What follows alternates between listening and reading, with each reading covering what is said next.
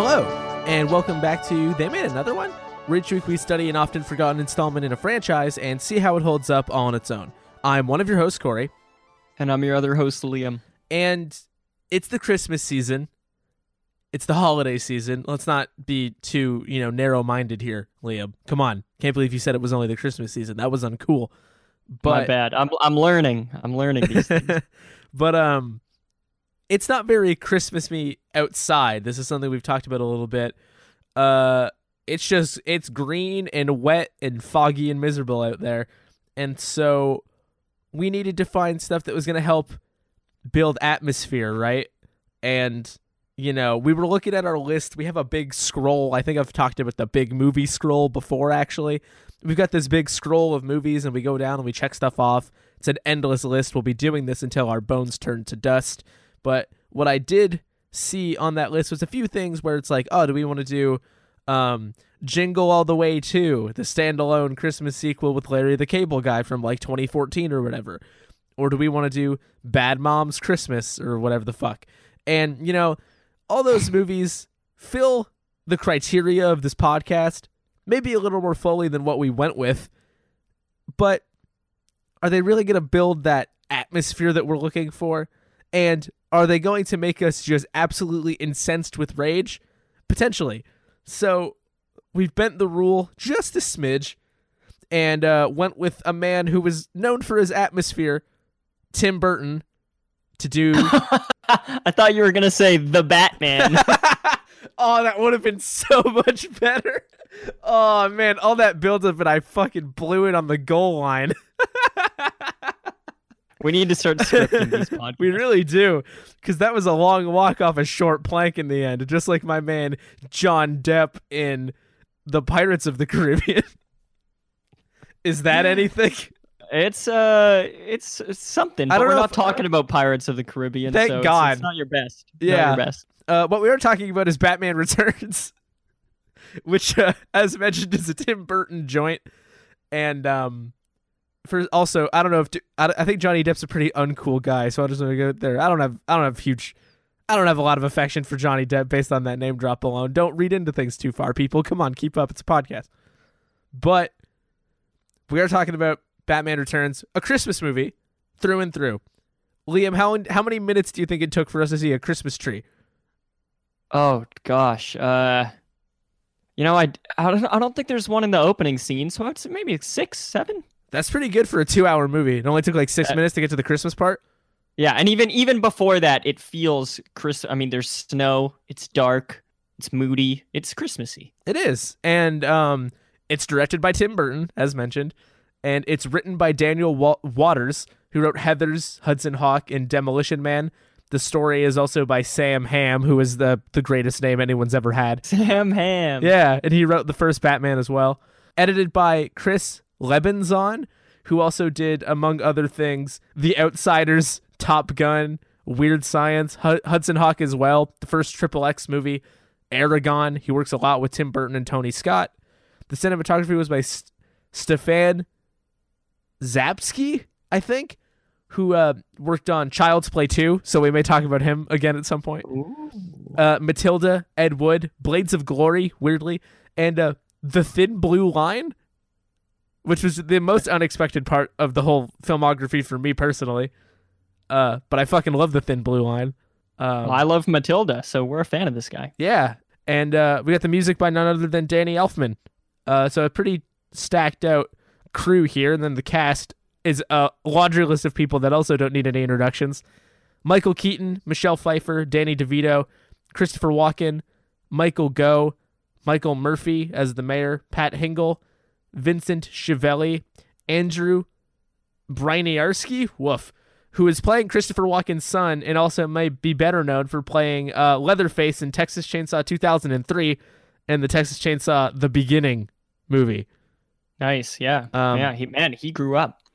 He did, yeah. And then we got Christy Conaway, Rick Zumwalt, Anna Katarina, and then small roles from Paul Rubens and Diane Salinger. That's everybody. Cool. And also, based on Batman characters by Bob Kane. I feel like sometimes we gloss over the based on credit, perhaps, and we'll give Bob his due. But you know, are you feeling Christmassy yet? How you doing with the Christmas? Dude, I've been Christmassy since I watched Silent Night, Deadly Night 2 in late November. I'm sold. We got more lights for this Christmas tree that's on the kitchen counter behind me. Oh man, and it looks so beautiful. So we turned off all the other lights in the apartment as we were watching Batman Returns, and it felt like I was the Penguin in the movie. It was amazing. It felt specifically like you were the Penguin? Well, it just felt like I was someone in the world. Whole movie's dark. Yeah. So it felt like I was someone in that world, and I most identify with the Penguin, I think. Interesting. So you don't identify with being a terrible, corrupt businessman. That's good to know for me personally. Yeah, I'm going out to do some Christmas baking tonight. What about you? How are you feeling about Christmas? It ain't happening, bud. I ain't feeling it. Not deep in my bones, not deep in my heart. It's just wet and cold and rainy and dry. Not rainy and dry, rainy and green. Grass, hear about this? I'm just not feeling it. Like, and we talked last week about how I'm not a big Christmas person generally, but I like the feeling of it. I like the transition to what feels like a new time of year, and it's just not. It's completely gone. I don't know if it's because like I'm just working and then like going and sitting in my house and then working again and not really doing a whole lot. Maybe I'm lacking that like connection to people. Maybe it's just the weather. I don't know what it is, but I'm not there. I just ain't there. And I was hoping that maybe this would, because we gave ourselves a bit of a pass, because it's not a huge surprise in the grand scheme of things that they made a sequel to Tim Burton's Batman. But the title makes it sound like it. Batman Returns. They should have done expect it? He's back. They should have done our naming convention. Be like, Batman Returns. Yeah. Missed opportunity, Tim. Call me. Batman Goes Hawaiian. Dude, Adam West probably did that. Yeah, that's what the whole third Brady season Bunch of the 2 show is called. Yeah, so I was hoping this might help because we discovered in our, trying to find out what we were going to do next that this is very much a Christmas movie. There's big presents, big trees, an ice princess, not to be confused with Elsa from Frozen. It's snowy as hell, big bougie fireplaces. It's got it all. There's a penguin. There's a penguin man, and there's many real penguins, which are, Christmas's favorite animal. Well, I mean, top 3 for sure. Reindeer are up there. Well, I mean, they're played out, Gremlins? We're over it. Those aren't real. Gremlins aren't animals, are they? Well, what else would they be? They're just a creature. What's the difference? Well, like, all animals are creatures, but not all creatures are animals. Like, we're also creatures, but we're not animals. I disagree. Have you ever seen Lord of the Flies? We have rational human brains. We can be objective. All things that are definitely true, and I'm not being sarcastic. Yeah, super Christmassy movie. Yeah. And, it's Christmassy, but it's also super duper heroes and villains. And that's not something I feel like we've had a ton of discussion about on the show. Is it? No, dude, I can't think of a superhero movie we done. Except for Batman Returns right now. Yeah, that's right. But we haven't even done it yet. By the time you guys hear this, we'll have done it. But currently, Corey and I, we take the unique approach of recording podcasts sequentially. We watch a lot of movies, and so I've heard that a lot of art is created, unchronologically. You'll do it out of order in order to get the flow right and make sure you're in the right mood. You have all your right faculties. But Corey and I, we're more of a DIY, Blair Witch style, and so we actually do it just from front to back in real time. So we haven't actually talked about the movie yet. Yeah, no, and there's all these other movie podcasts where they try to save time by like recording about the movie first and then watching it later just so they can put it on their letterbox and say that they did it. They'll watch it at 2 times speed, like they're listening to a podcast they don't really like. But that's just not how we do it, We're very thorough. Anyone who's listening to this episode right now and hearing our voices at 2 times speed just felt called out. And they should, because that's barbaric. Speaking of animals, God, stop doing that. Just weirds me out. Can you do that? Like, can you even physically handle doing that? Because I can't. Well, I don't know. I haven't tried. Well, I mean, you have to break this stalemate between me and this hypothetical listener. You know what? Actually, I've listened to university lectures at like 3 times speed. I could handle that. You ever done that? No, I had one online class where I got like video on demand for the lectures, and I tried putting it at 1.5, and I like viscerally hated it. Oh, okay. Yeah. So I guess I could do the podcast thing then, because I found that to be a lifesaver. It was just, I just don't like it. It makes me uncomfortable beyond the fact that it's just harder to keep up with. But anyway, something Batman? Is that what we're talking about? We're not going to get into a super wide ranging discussion here because that could take a really long time. The Caped Crusader. The Caped Crusader. Let's keep it to the Batman zone, as we like to call it. So, Liam, how do you feel about Batman? I really like Batman. In regards to like the superhero world at large, I guess he'd be one of my guys because I'm not a huge superhero guy. Despite like I grew up reading comics, I never got mad deep into it, enough to still be super into them today. But I still have a lot of comics on my shelf next to me, and Batman was one of the ones I really liked. I think part of it is just that. Well, one, I like the darker aesthetic, and so just the fact that he's got like a black mask, and I think that's kind of cool. It's called a cowl. That's right, his scowl. Yes, cowl, like Simon. Right, scowl. Right, yeah. Simon Scowl. My favorite Scooby-Doo character, Simon Scowl. And I like that he doesn't have. I like that he doesn't have superpowers.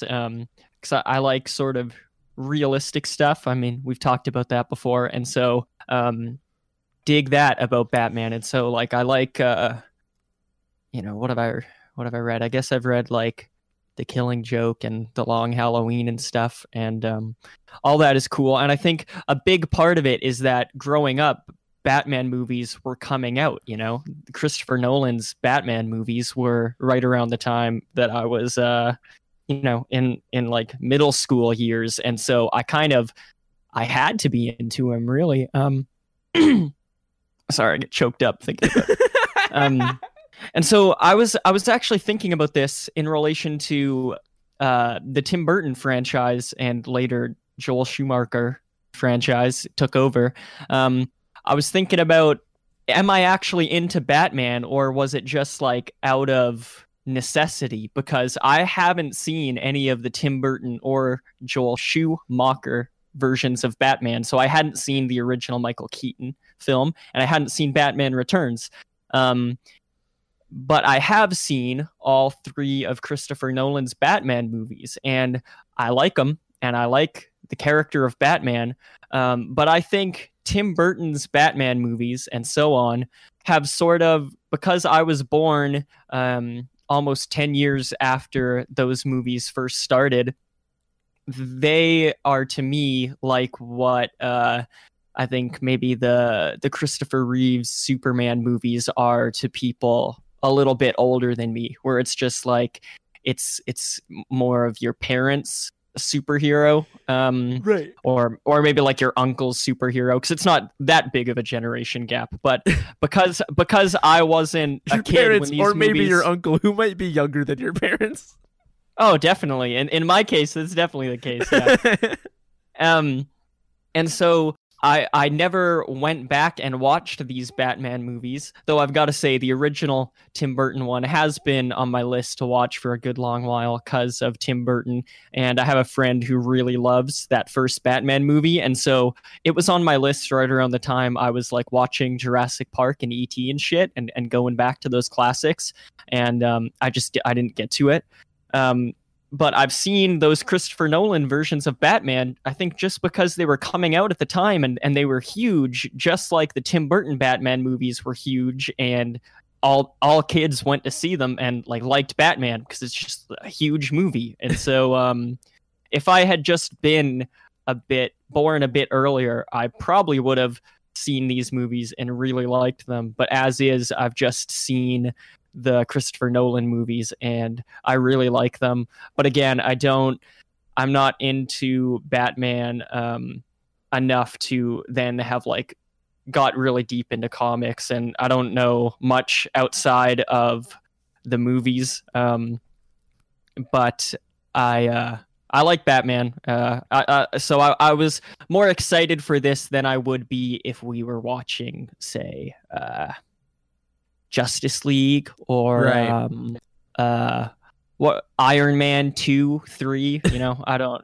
Those are far less interesting to me. Aquaman 8. Either right, yeah. Batman and Spider-Man are the two dudes where like just their core concept interests me enough that I would be down with watching any Batman or Spider-Man movie, even though I haven't seen all of them. Like if someone put them on, I'd be like sick. But if someone put on like a Thor movie, I'd be like not super interested. What, you don't want to watch Thor: The Dark World? Not unless we're doing it for this podcast and getting a Patreon donation. Pay us and we will watch Thor: The Dark World. I will sit through that movie for a second time. Oh man. Now we've got to do it. Corey's the expert. Now someone has to pay me. Yeah, I'm in a similar boat. I do not read like superhero comics like that. Like I don't read your Batman, Superman, Spider-Man kind of thing, mostly because they're so gigantic, huge, and there's so many bajillion timeline resets that I don't know where to start or stop or get on or get off with those things. So I mostly haven't. And that aside, yeah, I've mostly seen the movies. For Batman, I've seen the Christopher Nolan trilogy of movies. But I definitely saw Batman Begins like way later than The Dark Knight and whatever the other one was, The Dark Knight Rises or something. Yeah, that's the full title. And yeah, I like those movies fine. I think I probably liked them a lot when I first saw them, but it's been a long time, and I don't know where I'm at with them now because it's been so long. Man, it's weird that it's been so long. The Dark Knight came out in like 2008. Oh, like we're now at the point that people were from the Tim Burton Batman movies when like Sam Raimi's Spider-Man was coming out, you know, and those feel like totally different superhero movies. So it's wild. Yeah, so I was excited to get to this largely because it does feel pretty removed from Christopher Nolan's like trenchant commitment to realism and militarism. Also, they're very like big bulky body armor movies to me, at least with that rendition of Batman. So I was looking forward to getting into a bit more Tim Burton, a filmmaker I'm not overwhelmingly familiar with, at least not the stuff that people consider good. And so like what have you seen? God, I'd have to like look up a list just to even remember what he does.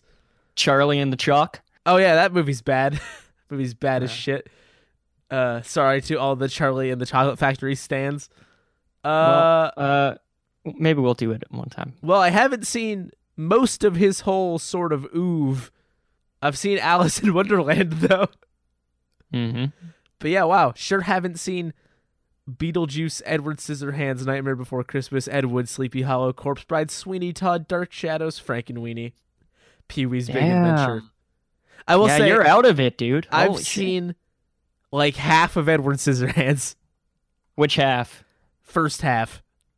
Oh man, is it the bad half? No, it's all great, but the second half gets dark. Scared the shit out of me when I was a kid. Yeah, well, so yeah, I'm not up to speed on my Tim Burton, but I was eager to get something with a Christmas atmosphere and some stylistic flair, because I feel like that's his whole deal is stylistic flair. Right? Yeah. You were able to gather all that from Charlie and the Chalk and Alice in Wonderland? Hold on. I know what I know his whole deal. I've seen pieces of those movies. Yeah. I just haven't seen all of those movies. Gotcha. Like I've seen clips of all of those. So I get his whole deal. Do you like the deal? Sometimes, I guess. Okay. Kind of depends. The movie I've been most interested in after seeing a clip of it was probably Ed Wood, for whatever that's worth.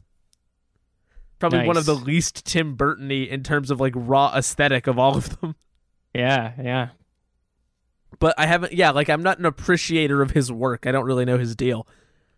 I guess I just said that I do. What I mean is I don't know what it's like to sit down and just be like, I'm watching a good Tim Burton movie. I've never had that experience. That's hilarious. It's true. Yeah. Well, shit. I guess so. What about Big Fish? You ever seen that one? No. Mars I used Attacks? to see it in pieces of Okay. Mars Attacks. I remember the cover for Big Fish really vividly because I used to see it in Movie Gallery a lot. I don't think there's anything particularly notable about it. I just remember seeing it a lot. No, yeah. I've got some of those too, where it's just like your eye is just. It's like it's always in stock, or you always walk down that aisle or something, so you notice it. What about you telling me you ain't a Dumbo fan? I would have seen Dumbo only because I'm a big Danny DeVito stan. But even I couldn't bring myself to do that. Gotcha. Yeah, no, I totally forgot he did Dumbo until I'm here looking at it. The only other one I would ask about is Planet of the Apes. You ever get to that one? Is it the Mark Wahlberg one? Which one's that? Yeah. No, Yeah. I've seen pieces of that as well, like clips on YouTube and whatever, but I can't believe I remember the right one. So does that one have anything to do with the other ones? With Andy Serkis No. in them? No, nothing? No, Okay. no. So wait, did they reboot it and then reboot it again? Yep. Yeah, 9 years apart. They're Yep. that far apart? Wow. Yeah, 01 and then 2010. Granted, that's still a pretty quick turnaround time to fully reboot a franchise. It is. Like I mean, 9 years. We're seeing it more nowadays, but yeah, it is strange that happened back then. Yeah. So with all of our Tim Burton cards on the table here, you being the more experienced Tim Burton aficionado, what were you expecting going into this as your first Tim Burton Batman experience? Where were you at with that? Yeah, I was a bit unsure as to how this was going to go, because on one end of the spectrum, I know about Adam West Batman in the 60s. On the other end of the spectrum, I know about Christopher Nolan Batman. And so I didn't know where the Tim Burton Batman was supposed to fall. I figured that it wouldn't have like the gritty realism of the Nolan films like you were describing, but I also had never really heard any indication that it was campy or goofy or like had a tongue-in-cheek, anything like that. And I know Tim Burton takes things pretty seriously. I mean, like, it's stylistic and surreal, but the characters are still it's all pretty. It's grounded in the world that he made. It's that the world is weird. Yeah. And so I was thinking that this was going to be pretty dark, not very fun. Like, I was thinking it would be darker than like Sam Raimi's Spider-Man, nearing Christopher Nolan Batman. Oh, really? Yeah. So I was ready for some pretty dark shit, honestly. Did the later Batman movies factor into that at all? By which I mean like the Joel Schumacher ones that you're talking about, where they just go like totally off the rails, but like in a colorful way. So like, did you figure like there had to be a starting point for those that wasn't that? That's right. I didn't consciously think about that, but totally, because the Batman no bat and Robin nipples in this movie. Yeah, Batman and Robin is criticized for being so campy and like flamboyant and ridiculous, and so I thought that, okay, if people are criticizing it for that, then it had to start in a much more grounded place. And so I was thinking that this would be pretty similar to the Christopher Nolan Batman movies just 20 years before. So like stylistic things are a bit different, and movies feel a bit different tonally, but I still thought that, like the Christopher Nolan movie, it was going for grounded in reality, taking Batman and the villains seriously. That's what I thought. And I knew that Joker was in the first one. Yes. So I wasn't expecting Batman Origins. I was just thinking it would be Batman versus the villains in this movie. Did you not look anything up? Like, did you not know who was in it or anything? I didn't look anything up, but I was pretty sure because I knew Mr. Freeze was from later in the series when shit got more. Do you whacked. know what killed the dinosaurs? The Ice Age. God, I fucking love that shit. Oh my god. I knew Joker was in the first one, so I knew that this one was Penguin. I didn't have it in my head that this was going to have Catwoman in it, but pretty quickly into the movie, I realized that that's where it was going. Yeah. I don't know if I was fully where you're at in that I wasn't expecting it to be super, like, I don't know. I was expecting it to be dark, but I was more so expecting it to be weird. Like, and I know weird is difficult to quantify, but like, it was going to be whatever my brain thought a good Tim Burton movie was. Like, it was going to be atmospheric and weird, but like weirdly self-aware in what it's doing.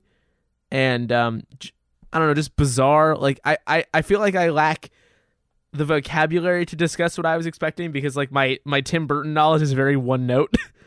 So I was like, I don't know, probably this, I guess. It's sort of like when I was trying to talk about David Lynch, and I feel like people get hung up on like the same few words when trying to describe David Lynch's work when there's a lot more going on. I'm like, oh, it's weird. But Tim Burton, I feel like for very different reasons, is kind of in a similar boat where people are just like, oh, what a weird guy. But, you know, there's going to be something else to it.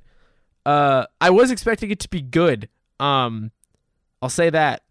I feel like usually we go in with pretty like tempered expectations nowadays. I was expecting a good movie. Yeah, I was at least expecting a substantial movie, like a movie that we can talk about, you know. Right. Sometimes we don't even have that. But I should say that I wasn't really thinking about Tim Burton when I was anticipating this movie. I was just thinking that this is the Batman movie from a previous generation. I kind of had it in my head that even though Tim Burton had done Beetlejuice and Edward Scissorhands at this point, I was thinking that he would fall much more in like the hired gun line where he would just like Beetlejuice and Edward Scissorhands were the movies for him, and then he because he got to do that, he comes and he does Batman Returns and he just does the superhero movie. And so I didn't think that this was going to be, I didn't think it was going to have like the touchstones of a Tim Burton movie. And so for anyone who hasn't seen the movie, it does. This movie has a lot of Tim Burton-y like freak show stuff in it, and that stuff surprised me because I wasn't expecting that. Oh, I wasn't expecting it to go as far as it does, which we'll get into, but I was expecting like a degree of that. This is basically proto Dumbo. Yeah, and I should have been. I should have expected it, but I wasn't thinking about it for whatever reason. So it made the movie all the more jarring. Yeah, and so for anybody who doesn't know, here's a quick rundown of the movie here. So we've got a rich baby thrown into a river for unknown reasons, who ends up in a sewer and later becomes the Penguin. That's the shortest way I'll be able to describe that. And we've got an established Batman Bruce Wayne figure, and we've got Selina Kyle, who is an assistant at Max Shrek's, not Shrek, his name can't be Shrek, is it? Is it Shrek? Do I have that right? Yeah, that's how it's pronounced. I'm not used to hearing the word Shrek outside of like, well, we all know what. I didn't give it a second glance until I didn't until right now. Yeah, like the whole time I watched the movie, I wasn't thinking about it. But anyway, I'm dead serious. I wasn't. No, I'm with you. So we got Shrek, played by Mike Myers. No, that's not okay. But Max Shrek is Christopher Walken. He's like this like model citizen, but secretly like a corrupt businessman who wants to build a fake power plant that will actually siphon a power surplus out of Gotham City so he can leave it as an inheritance to his himbo son Chip. And you know, in trying to arrange those dealings, Selina Kyle, who is sort of like lonely and frustrated with her life, ends up getting pushed out of a window and mobbed by cats and just sort of becomes Catwoman for convenient reasons. And the Penguin is also being leveraged by Max Schreck to get the mayor out of office because the mayor is roadblocking the creation of this power plant. And so Max Schreck makes the Penguin run for mayor even though it's not election season. And also the Penguin runs simultaneously a gang of penguins and a carnival-themed like clown gang who are doing mischief and violence in the streets that Batman has to solve. And then he gets tied up with Catwoman. He has to solve it. What else is I supposed to say?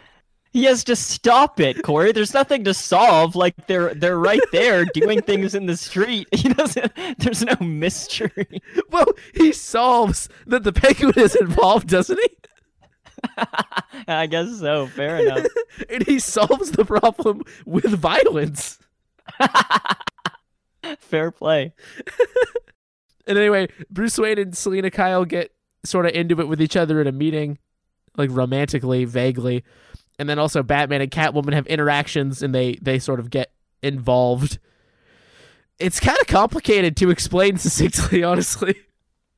There's a lot of moving parts. There is, yeah. There's a lot going on. This is, I mean, there's more villains than I thought there was going to be. There's at least three.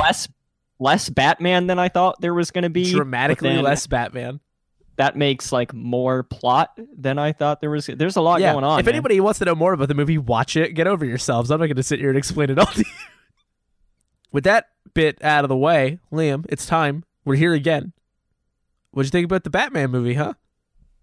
A lot I liked about this movie, Corey. There was a lot I liked. I liked most of the Tim Burton-y stuff that I didn't expect to be in the movie. You know, I like his aesthetic. So right from the beginning, when we have a slow opening credits sequence with like dark skies, real moody music, a lightly dusted by snow creek that a fucking baby is thrown into. Just chucked into by Pee Wee Herman. Yeah, and I had no idea that was going to happen, and I didn't realize that this was Penguin's setup. Like I didn't know if this was a flashback to Bruce Wayne's parents. I had no idea. So in this universe, Bruce Wayne's parents threw him in a river and then died. So as this was all unfolding, I was glued to the screen. And then when we jump ahead to present day and there are like clown people terrorizing the streets, it's that sort of they're called juggalos. It's just that it's this sort of like absurdism, like surrealist world, alternative world that I really like. You know, The Crow, Teenage Mutant Ninja Turtles, they all do a similar sort of thing where it's like a dark city. Yeah, but none of them are anywhere near as Art Deco as this. Yeah, and I loved all the architecture in this movie. I just love the way Gotham is portrayed, and I think the Christmas setting is a really beautiful, but also like sad way to complement that. You know, people get depressed in wintertime, and so to put this like cold setting that is supposed to be happy up against these terrible things happening in this city, I thought it was really effective. And so I really, really loved the mood of this movie. And I really liked living in it next to my little kitchen counter Christmas tree. So I was very impressed because I wasn't expecting any of that stuff. I thought that the movie would be much more conventional in the way it looked and the feeling of it. I didn't expect to get such a hardcore Tim Burton movie, but it totally makes sense because he had built up enough goodwill with Beetlejuice, Edward Scissorhands, and the original Batman movie that this is him just going, I get all this money from the studio, I'm going to be myself all over the place. And so I really liked that stuff. Where the movie falters for me, and it falters pretty hard, is in the script and just like what it does with these characters. I think there is too many drafts of a script at play here. I don't think they had everything sorted out. I don't think Tim Burton, he didn't seem to care enough about certain characters like Batman. It really gets the short end of the stick in this movie. More like Bruce Wayne Returns, am I right? Yeah. and that's okay. I mean, when I think of Christopher Nolan's Dark Knight, I think mostly about the Joker, and of course a lot of that is like the Joker's interactions with Batman, but really the fascination in that movie on the audience's part and Christopher Nolan's part seems to be Joker. And so it's okay to focus on the villains, but I think so much of the sketching of the villains and their characters and their motivations in this movie is just really shoddy. And so what it all adds up to is a movie that looks and feels really nice, but in terms of like a story that I can get behind, which I think is pretty important in a superhero tale, when the world is very important, like this exaggerated world, that's very important. But really, you've got to be invested in the superheroes and the supervillains and what their objectives are and how they're trying to achieve them.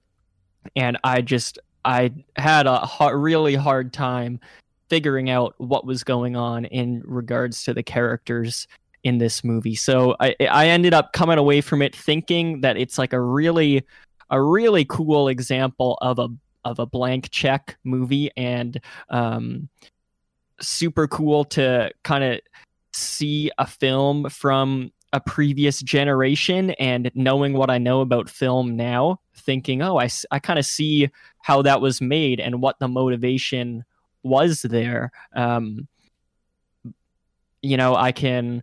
I can understand how this movie came out and might have disappointed kids afterwards, because it is so weird, and that happens nowadays too with like nowadays, like 10 years ago with like Spider-Man 3 or Amazing Spider-Man 2. Dude, I think this has so much in common with Amazing Spider-Man 2. I can't believe we're gonna relitigate the Amazing Spider-Man 2.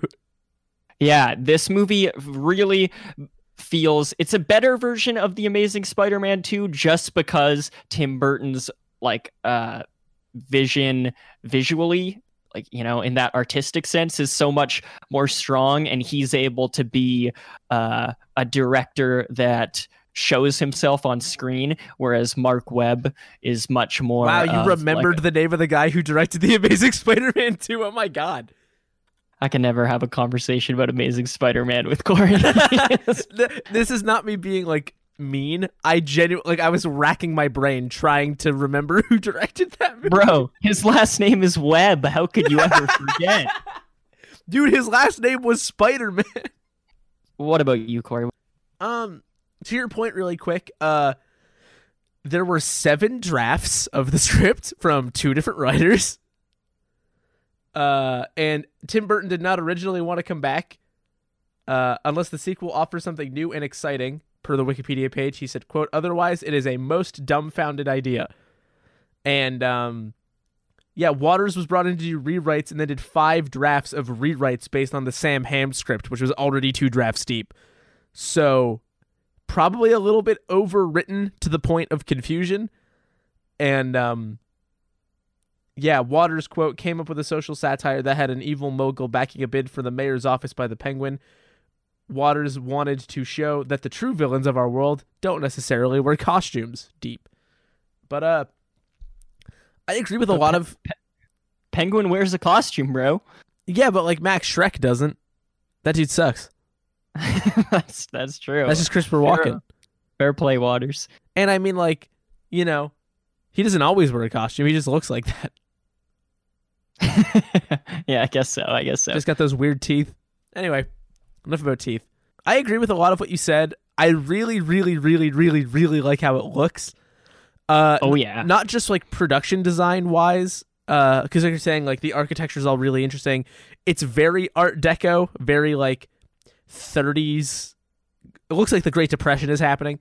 But you can't always tell what year it is, because like there is like all of this architecture and design, or like Selena Kyle's apartment, it's got like a 50s looking fridge in it, but it's got like an answering machine that a normal phone would have and a big neon sign that just says hello there. Or like, I like this clashing of like, it doesn't matter when or where or what we are, it's just, you know, just get in here, feel the style and the atmosphere. Like you said too, it's very dark. There's a lot of great like contrast and stuff. Like somebody studied their chiaroscuro, you know what I mean? Somebody's talking about shadows. And I really like how it looks. I was caught off guard too, I think, by just how raw Tim Burton-y this whole thing is, both with the aesthetics of it and the Penguin Man having a clown army gang, where like a man is shooting a Uzi into the air while unicycling down the street, or there's a man literally dressed like Satan blowing fire into a store, or umbrellas that shoot guns, and it's all just very fucking wacky. But I really loved how weird and just like, I guess, Tim Burton-y it was. I liked that there was like a subplot of electoral corruption. Timely as ever, am I right? But I also felt like I really liked the character work. Aside from just some good lines, there is a particular Penguin line that I had written down, because at one point he just sort of yells something, and it really made me laugh, and I gotta find what it was. Oh yeah, he just goes, "Lawn dart," and he just throws an umbrella at somebody, which I thought was funny. But he also says gross things like, "Oh no, just the pussy I've been looking for." Ew. But I liked the character work individually. I like that the Penguin initially is very sympathetic, and even Bruce Wayne is like, "Oh man, I hope he finds his parents. That would be pretty cool." But then you realize that like that's just sort of an angle that he's also running, and in reality he's just like jaded to the point of not really being on this team. And Max Schreck is totally manipulating the shit out of him for his own personal gains, and that dude sucks. He's like the definition of like a corrupt capitalist asshole. Selena Kyle is also really interesting because it's really cool how Catwoman gives her the ability to basically to be confident and assertive and like more in charge of herself and like what her whole deal is, and authoritative with men, because we see a lot of men push her around in this movie, so she kind of gets agency back as well, and sort of you can't have a Batman movie without like duality of identity, so you've got the Bruce Wayne, Selena Kyle, Batman, Catwoman shit, and I like all that, but it is really muddled, and there's a billion things happening, and I don't know how well it all ties itself together. I feel like the end of the movie just sort of happens very quickly. And you're left with cliffhangers, I guess, because the studio thought they had to, which I understand. But it's like, I like all the pieces, and I like how individual scenes or individual sequences work, but I don't know how like cohesive a whole it is.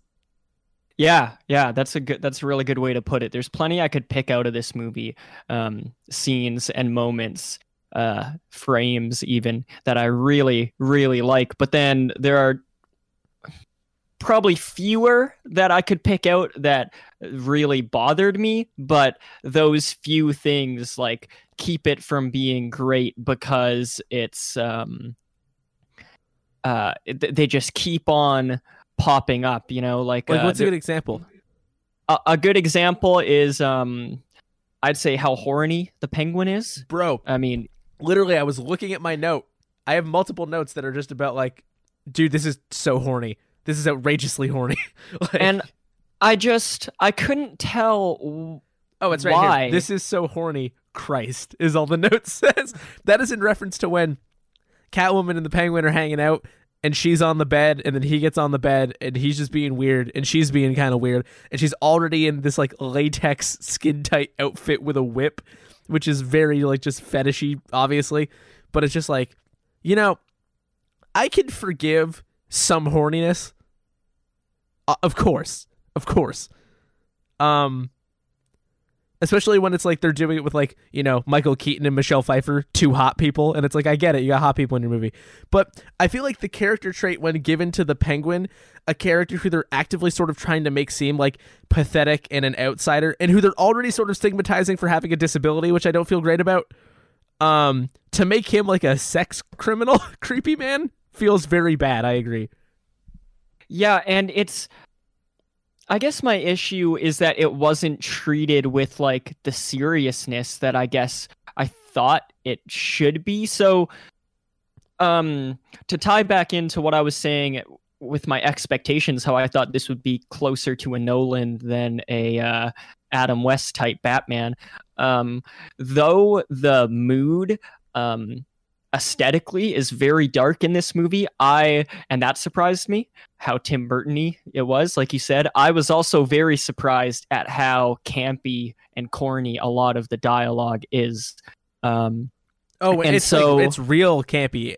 Like, yeah, it's like very like I would have. It's what I think the Adam West style dialogue is when I think of that in my head, despite not being familiar with it. That's what I think of. And so I was expecting that wouldn't be in this movie because I've seen other Tim Burton movies, and that's not how people talk. He's good at making things feel much more like understated and emotional. But he didn't write this movie. And Corey said like 7 drafts of this movie were written, and so by 2 different people.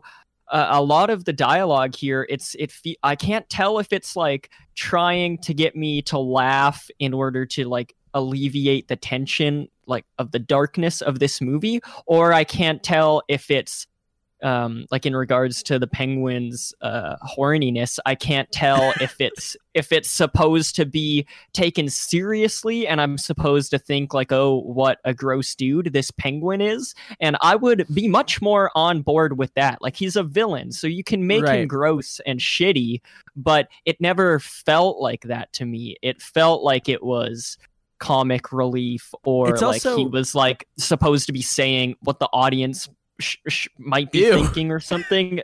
Yeah, no, I didn't even thought of it that way, but like Danny DeVito audience stand-in for ogling Michelle Pfeiffer. Yeah, that's how it felt to me, or most any of the time. other woman. I hadn't thought about it that way, but yeah, it is weird too because there is a lot of like cheesy or like tonally like conscious, campy, weird dialogue that's funny. Something that I have mixed feelings about because again, it's like, dude having weird hands isn't like, disability is not a punchline. And I know like it's tough because I don't even know if that was part of like the character's deal before, but it's like, recently they did that, like they did a new The Witches movie, and Anne Hathaway caught a lot of flack for one of the reasons her character is like villainous is because she has like a hand defect. And the Penguin is kind of the same thing where it's like, hey guys, that doesn't make somebody literally evil. So I have reservations about laughing at this line, but when they're trying to get him to run for mayor and they have like those campaigners with him, one woman like pulls out these 5-fingered gloves and goes, oh, we think you should wear these gloves because our data shows that voters like hands. Or like, which is like funny. Like, it just is, and I'm sorry. And it's problematic, but it's also funny. Or like Catwoman constantly backflips out of scenes.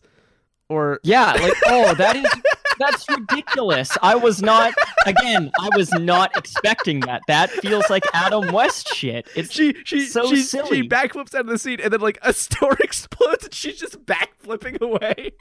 Dude, she does so many handsprings in this movie. Or Alfred asks Bruce Wayne whether he must be the only lonely Birdman in town. And the circus gang is back at it again, which somebody literally says, circus gang is back at it again. Frankly, I cringe, Mr. Mayor. Like, there's stuff in it, and then his gross pussy line, but it's like there's stuff in it that is goofy and silly and funny and just kind of wacky. And then it is weirdly offset by just like grossness or just like 800 different things are happening.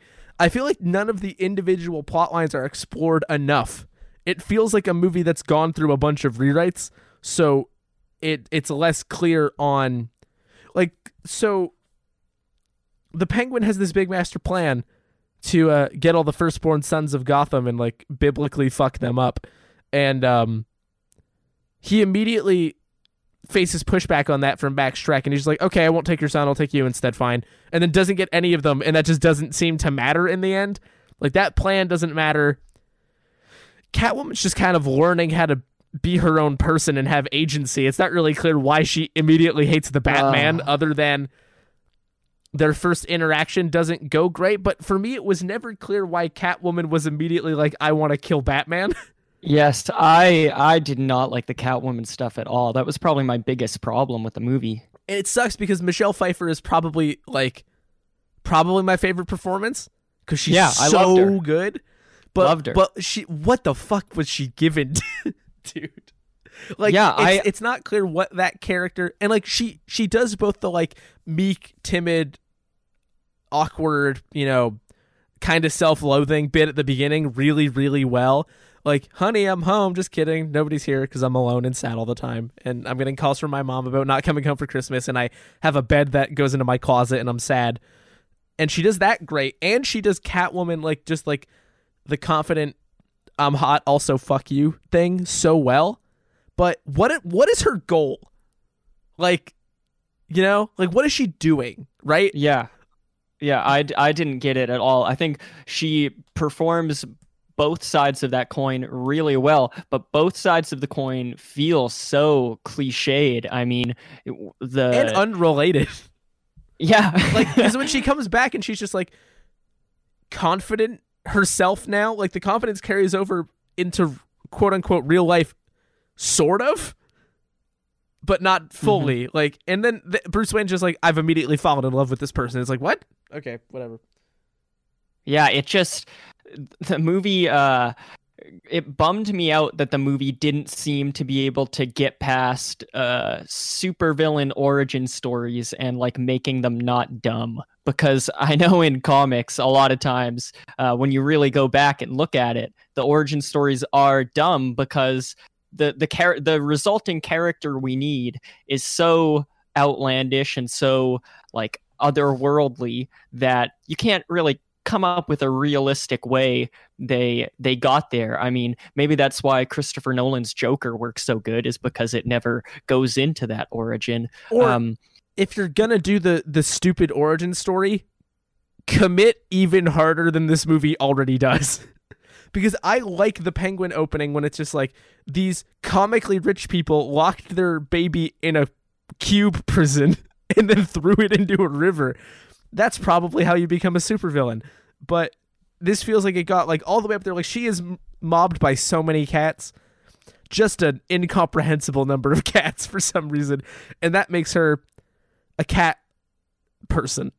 And she immediately makes her like fetish suit and spray paints her apartment and ruins her sign so it says hell here, which is pretty on the nose. But it's just like, but why is she doing this? Yeah, they just didn't really have it figured out there, because I'm with you. I think the Penguin origin story is just fine. I think it's honestly kind of like deliciously creepy, and it reminds me of like 50s horror comics or something. I think that is really cool. But in terms of Catwoman, she gets pushed out of a window by Max Schreck. Maybe lives, maybe dies. It's not super clear. I mean, to me, I thought that she survived the fall. That's why she went through the awnings and hit. But then that's why she comedically goes through the awnings. Yeah, just for her with to cat have logos on them. Yeah, and then cats maul her, and then after that, she somehow knows how to do handsprings. Her personality is entirely different. I don't get it. And then the motivations of the new character she is, like with Batman and stuff, don't make sense. I think all her lines, once she's the Catwoman, while delivered as well as they can be, and I think Michelle Pfeiffer is very charming, they're so incongruous with the world that I think Tim Burton has created some of them visually. Some of them are funny though. Like, she's pretty good. And I feel like she's able to embody it really well. I wonder if this movie's better if there's just more Batman in it to sort of glue it all together. Because there's a huge gaping hole in the middle of this movie where I think Batman was supposed to be. Yes, I think if they had more Batman, it would have worked. I respect that Tim Burton was like, I'm not actually that concerned with Batman. It's villain time. It's like a bold move, very confident. But because this movie turned out to not have the chops especially in regards to Catwoman. I think if you had more Batman, I think it would have helped glue things together. I think The Dark Knight strikes that balance really well, where your interactions with Batman and Joker highlight the villain, and you're using this hero that we already know really well. We don't actually need to do that much work with, but we just need to use him in order to shine a light on this villain and what their motivations are. And this movie doesn't really have it. It just like has this this like rogues gallery of these villains that just bop around each other for a good hour and a half, and they're all fun to be around, and like I had a good time.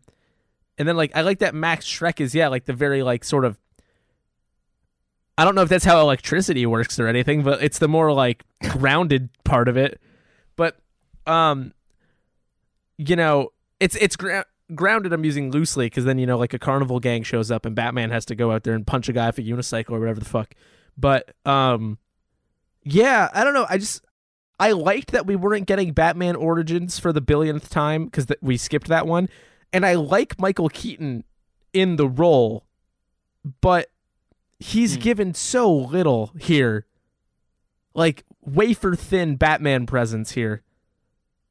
And I don't know what to do with that, because I feel like it's hard to get a read on him when all of we're getting is like weird interactions with Michelle Pfeiffer and weird fight scenes that are only okay. Like, the best shots of Batman are like when his eyes are the only thing lit up on his face. Those look great, but like that's the most iconic thing I could think of, or most striking thing I can think of that is Batman related in this movie.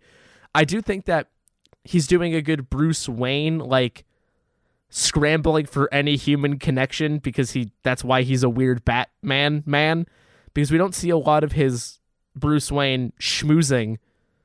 Aside from that one party where it's just an excuse to talk to Selina Kyle, and neither one of them do the masquerade gimmick, but because they're no fun. But like, it's just there's something missing. Yeah, I think there's something so missing that I couldn't even figure out if I liked Michael Keaton and I liked Bruce Wayne and that character. I honestly came down pretty sure that I didn't like him, which is a shame, because I do like Michael Keaton in most stuff I see him in. Beetlejuice, Spider-Man Homecoming. Yeah, I guess he is in Beetlejuice, huh? Yeah, man, he's the man. Also, the titular Beetlejuice. Yeah. I guess I just forgot, but I didn't mean to cut you off. But what I wanted to ask is the problem that he's a bit too similar to all the bad guys? He's given about as much as them. And the only thing we know is that he's beating up the bad guys. But like in terms of like how the character is like constructed and presented to us, the only reason he's the good guy is because he is the good guy, because we know he's Batman. Right, yeah. But at least the villains like have a chance to have like ups and downs, moments of performance. They go out there and get to do some extravagant things, but he doesn't have that at all. His performance is very muted, a whole lot of sitting, lots of sitting. Even when he's sit man, am I right? Even when he's in the Batman costume, which happens maybe twice, two sequences, I do 3 like at the that most. He keeps all of his Batman suits apparently on hangers in a closet. Yeah, and he just has so many of them. Yeah, which is funny because obviously a superhero would have a lot of them, but it is funny to just see that he's the angry video game nerd where just have a closet full of the outfits. He's just dressed like Doug. But yeah, I didn't really like him because he didn't have much to do, and so I just felt like I was watching Michael Keaton, Yeah, so you're saying he's very muted, right? And it is hard to get a read on him because he's very sort of laissez-faire with Max Schreck. He literally throws a report at him from across the desk and he's like, yo, I'm not playing your game. We're seeing the savvy detective-esque side of him, but then that sort of conflicts with the yearning for any human connection that we get with Selina Kyle, where it's just two people that sort of have stuff in common. Do they? I can't really tell. But he's like, somebody I might be able to have in my life after Vicky Vale from the first movie, who I guess got into the Batcave and they hung out, and I'm guessing she died. And that goes with the Batman actual character who doesn't really say anything. So you've got this weird like Batman triangle. I just actually made a triangle with my hands as if anybody could see that, and I don't know why. But and it feels like none of them really connect super well. And then Bruce Wayne with Alfred also feels different from Bruce Wayne with anybody else, you know? Yeah, and that's that's probably the best stuff because totally. And Alfred's great. Yeah, I like Alfred. I've heard that he's in all 4 of these good for him. 90s Batman good movies, for him. Cool. He's the Eugene Levy of the Batman movies. But I think my biggest problem with Michael Keaton in this movie is that I know that Tim Burton, like you said, he didn't want to come back to do this sequel, and he would only do it if he got to do what he wants. And he's not a comic book reader, and he's not that interested in Batman. It's these villains and this repurposing of the villains that got him so interested. So Max Schreck is like an original character. It was going to be Harvey Dent, and then they went with Max Schreck instead. And the Penguin is a total reinterpretation of that character. You know, in the Adam West version and in the comics, he's more of like an aristocratic normal dude that just like has like a purple top hat and shit and goes by the Penguin. But this decided to do the more grotesque thing of making him like a physical penguin type human hybrid. And so Tim Burton here, he's more interested in the villains and making this sort of creepy, seedy, zany world. And so Batman isn't as interesting to him. And so the movie goes so hard and is so steadfast in not retreading ground that I assume it must have done in the first Batman movie, where you're doing that character work with Bruce Wayne and sticking with him. And so this movie feels like it's like these legacy sequels that we get nowadays, where you're coming back to a franchise after a while and you're doing something new with like a new cast, but then you need a piece of the original movie to bring over and to ground people. And so you get the original actor who is now like over the material, and you also don't really have that much material for him. When you said over the material, I thought you said meant like the material plane, like he was almost dead. Like they just got really old. I'm a man of double entendres. Sorry, please continue. And so you bring in this character in order to have some sort of connective tissue to that original movie and have someone in the movie that fans can like and feel like used to, but also you don't have that much material for them. And so you end up getting something that like feels very flat and very like it would be better off if you had just like put the cow out to pasture, you know, like seeing Bruce Willis in Glass, which is a sequel to M. Night Shyamalan, Split, which is a sequel to Split, and Unbreakable. You know, Unbreakable was like 10, 15 years later, and then you bring Bruce Willis back, and he just doesn't really have it anymore. He's there for the paycheck. But also you don't really have the material for him. Like M. Night was more interested with the James McAvoy character in Glass, and so it just feels like it would be better off. Bruce Willis is a visual signifier. You look at him and you go, "Oh, I know what that is." Yeah, and so I think in this movie it would have been better off like either like taking Batman out even more, honestly, because then it would be less noticeable that he's just here for like, okay, you could only pay him for 3 days and you can only pay him for 3 facial expressions. But I love the idea that Michael Keaton charges by the facial expression. But then I feel like it's even less cohesive because the characters are more interrelated, but like thematically at that point, like what the fuck is happening, right? Because it's like you've got the, you know, not all villains wear costumes rhetoric throughout, and you've got like mayoral corruption and you know, finding, connection in both difference and connection in like shared trauma, I guess. That's not precisely why I think Selina Kyle and Bruce Wayne get together, but it's the closest approximation I'm willing to get to right now. But I'm trying to think about, like, if you take that corner of the movie out, what is it about? Like, you'd have to completely redo it, restructure it, because... Oh, yeah, of course. Like, yeah, but that's what I mean is, like, that's also an indictment of the thing that we got. Is, like, thematically, there's a few things that are pretty apparent, whether it's that surface level or you want to get into, like, the nitty gritty, which I'll encourage somebody who maybe cares a little bit more to do. But it's like, it's hard to kind of get a read on the Penguin because he's sympathetic early on and then just sort of takes a turn and becomes a cartoon. Selina Kyle, we've established, is hard to get a read on. Max Schreck is just a shitty businessman. Like, what is the final product? And I don't know.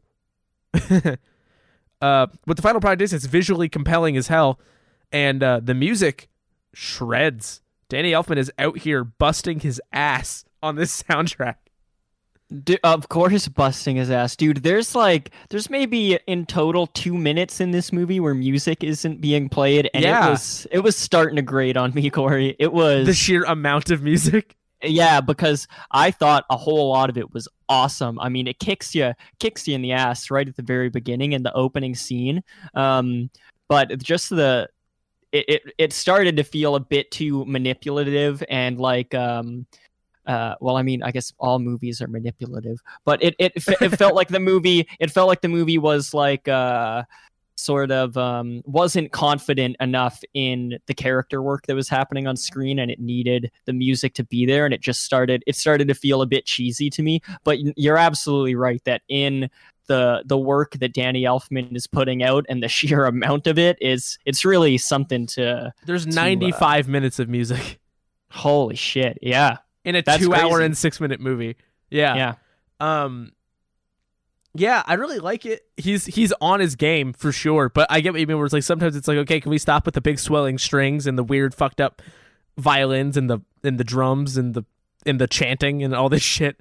Yeah, but once I realized that the movie is very cartoonish, despite like how it seems on the surface, and it is it's a very active movie, and it's not as somber as I thought it was going to be, then the music constantly makes a bit more sense. I think. Yeah, and I think, it kind of goes with some of the, like, it almost complements the cheesiness of some of it, which is how constant the music is, like telling you how to feel about what you're seeing.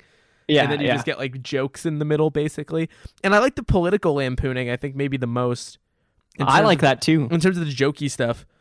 I was looking at the Wikipedia just a second ago, and there's a line here from Janet Maislin's New York Times review that says that Danny DeVito, his performance is, quote, conveying verve. And I have no fucking idea what that is supposed to mean, and I really needed to point that out. Yeah, I don't know either. Conveying verve. It's a good band name. I am seeing comments in here, though, where it's like, Michael Keaton's manic depressive hero remains a remarkably rich creation. Or Michael Keaton as showing appropriate earnestness. Which, again, is a weird way to describe somebody. Michael Keaton's work as the tormented hero. Like, what Michael Keaton? Yeah. Like, he's doing that, and he's doing it fine, but we're not getting enough of it to really latch on. And yeah, I don't want it... You can assume that's what's happening. Yeah, and I don't want it spoon-fed to me, but there's a fine line between a movie holding my hand and a movie not having so little of something, rather, that it feels like it's not there. Yes. Like, it feels like it's got a gap in it. But, like, aesthetically, it's so well put together. And some of it's just crazy. Like, the Penguin drives a big rubber duck around that has 6 wheels that can go up staircases. Yeah, that was... Oh, my gosh. That thing fucking rules. Dude, when you get, like, the wide angle of him literally riding it up the it's stairs, awesome. Oh, my God. I love a lot of the silly stuff in this movie. And I loved his little could layer. sit here and, like, go beat for beat on the funny stuff, but it's like, I don't know, just watch the movie, right? The crowd at the Penguin speech where Batman jams the signal I love how jamming the signal is his solution twice. Like, they set it up once and then he literally just jams the signal again. Very anticlimactic way to solve that problem. But he gets out the Bat CD player and has a recording of the Penguin like talking shit about tricking everybody. And this crowd that was loving him as this mayoral candidate immediately has like rotten food to throw at him. And the Penguin literally says, "Where did they all get food to throw?" That's what I'm telling you, man. The Penguin is the audience surrogate. Because I was thinking the same thing. Like, what the fuck? And then because he pointed it out, I was like, okay, I guess points to the movie. But I didn't think this would be the kind of movie where there'd be rotten food in the first place. Right. Yeah. No, it very much is. Or Selena Kyle's out here tasing people. Oh my gosh. Yeah. The radar in the Batmobile can sense when something is duck shaped. And there's an army of penguins with little helmets strapped with missiles. Oh, the penguin work is insane. I'm so glad this movie came out in the 90s and we got so many practical penguins, because if this penguin idea had been used for like Dark Knight Rises, right. Oh my God, I wish. Then we probably would have got a whole lot more CGI penguins, and it's just so nice to see literal penguins. It's so funny. Yeah. I hope no penguins were harmed in the making of this movie. I didn't watch all the way to the plum end of the credits. I don't know if it got that in there. And I know that every Batman movie requires discussion of masks and duality and secrecy and identity, but you're telling me that it takes all the way until Michael Keaton rips the cowl off of the suit for either one of them to figure out who the other person is when it comes to Batman and Catwoman. You're telling me they never put that together, movie? I know. It took a literal melodramatic reveal. When her blonde hair is finally, and they're still like, we don't know who it is. Like, are you? Yeah. I guess that's just something most superhero movies you just gotta. Yeah, you gotta take that as fact. Yeah, because it still definitely looks like Michael Keaton's chin. Yeah, and to be honest, I don't think he's got a great Batman face in once he's all suited up in the cowl. Like he kind of has like a goofy lower half of his third of his face to me. Like RoboCop, man, he is not. I think Judge Dredd dude had a good one too. Carl Urban, Peter Weller, RoboCop man. Yes, yeah, I like that, because Michael Keaton, I can see how he would be a good Bruce Wayne. I'm not going full Janet Maslin here, saying in this movie he's a good Bruce Wayne, but I can see how he would be a good Bruce Wayne, maybe in the first movie, which I do want to watch, by the way, after seeing this one. Yeah. I want to watch it even more. But once he has the mask on, it just feels like goofy and like campy, which I guess the movie is actually doing, but not for me. Yeah, I'm seeing a lot of the reviews here that are really positive are like production design, characters that feel like an extension of the world that they're in, just how wild it is. Yeah, I'm seeing here, Peter Travers wrote, Pfeiffer gives this feminist Avenger a tough core of intelligence and wit. She's a classic dazzler. I agree with that, but like to an extent, because I'm like, I don't know if she's mistreated by men, but we mostly see her ire pointed at Batman, not all men.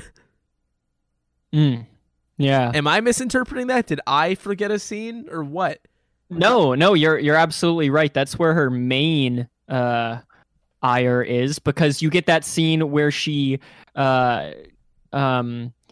tic-tac-toe scratches the robber dude, man. Yeah.